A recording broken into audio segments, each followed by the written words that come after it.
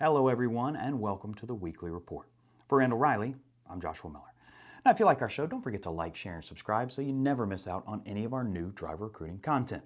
And before we get into today's report, just a few quick announcements. We'll be taking off next week, so there will be no Weekly Report for July 6th. But we will be back to normal the following week on Wednesday, July 13th. Also, just wanted to let you know that the latest edition of Digging Deeper will be premiering on Thursday, July 14th. Dave will once again be joined by Zach Flippo and Kyle Jernigan, and they will discuss the one thing that 90% of fleets fail to do. What could it be? Sign up and watch to find out. You can register to take part in the online premiere for the episode by clicking in the links found in the description or in the body of the page on our Randall Riley site.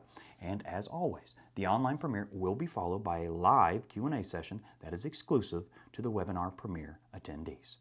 So, no Weekly Report next week, but we'll be back the following Wednesday, July 13th. And registration is now open for the newest Digging Deeper, which will debut online Thursday, July 14th at 2 p.m. Central Standard Time. Alrighty, now that we got that all taken care of, let's get to this week's report. This week in job board searches and clicks. Truck driver searches fell by 2% week over week, while ticking up just slightly by 1% month over month and declining by 10% year over year. Clicks on truck driver postings fell a full 20% week over week and 9% month over month, but increased by 4% year over year. This week in freight. The total load postings for last week dipped by 3% week over week, and looking at the different segments, dry van fell by 2%, refrigerated loads increased by 12%, and flatbed saw a decline of 7% week over week. Load postings were mixed regionally, as the three regions with the largest load volume, Southeast, South Central, and Midwest regions, all saw lower volumes than the previous week. Truck availability came in 2% lower week over week, as the overall load-to-truck ratio declined slightly and hit its lowest level since November of 2020. Overall spot rates saw a decrease of 2 cents per mile, but dry van and refrigerated both increased. Dry van rates rose by 1 cent, as refrigerated shot up by 10 cents per mile. Flatbed, on the other hand, fell by 3 cents per mile week over week. Now, the story of the week. It appears that there is no end in sight for high diesel fuel prices. Despite recent calls for suspension of federal and state gas taxes, an agreement on such a plan still seems unlikely. Much of the disagreement stems from the impact such a plan would have on the Highway Trust Fund. The proposed fuel tax suspensions would directly affect the trust fund and cost it an estimated $10 billion. What are the details of the proposed plan? Well, Congress has been asked to suspend the federal gas tax for 3 months, which would run through September, with states being asked to join in and suspend state-imposed fuel taxes as a way to ease the burden of high fuel costs for American consumers. It is worth noting that multiple states have already temporarily suspended those state fuel taxes earlier in the year. However, many of those measures have already expired or are not currently planned to be extended.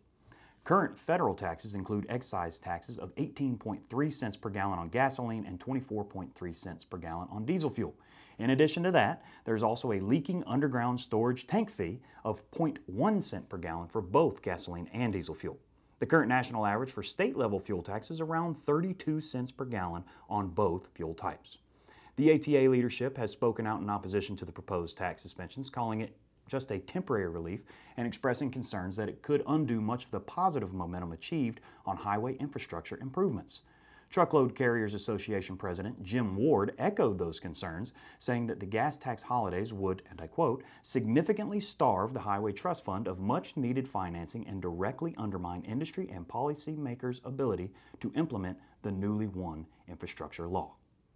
It has been estimated that if the gas tax holiday measures were put into effect, it would result in roughly $15 of savings per month for the typical American family. With the current opposition and doubt expressed over the proposed plan's effectiveness on both sides of the aisle in Washington, it is, however, questionable whether any agreement can be reached in the foreseeable future. And that does it for this week's report. We hope the information has been useful and informative to you. You can find a downloadable PDF featuring all of the numbers and information we covered in today's report in the description of the YouTube video or in the body of the page if you're watching us over on our Randall Riley site.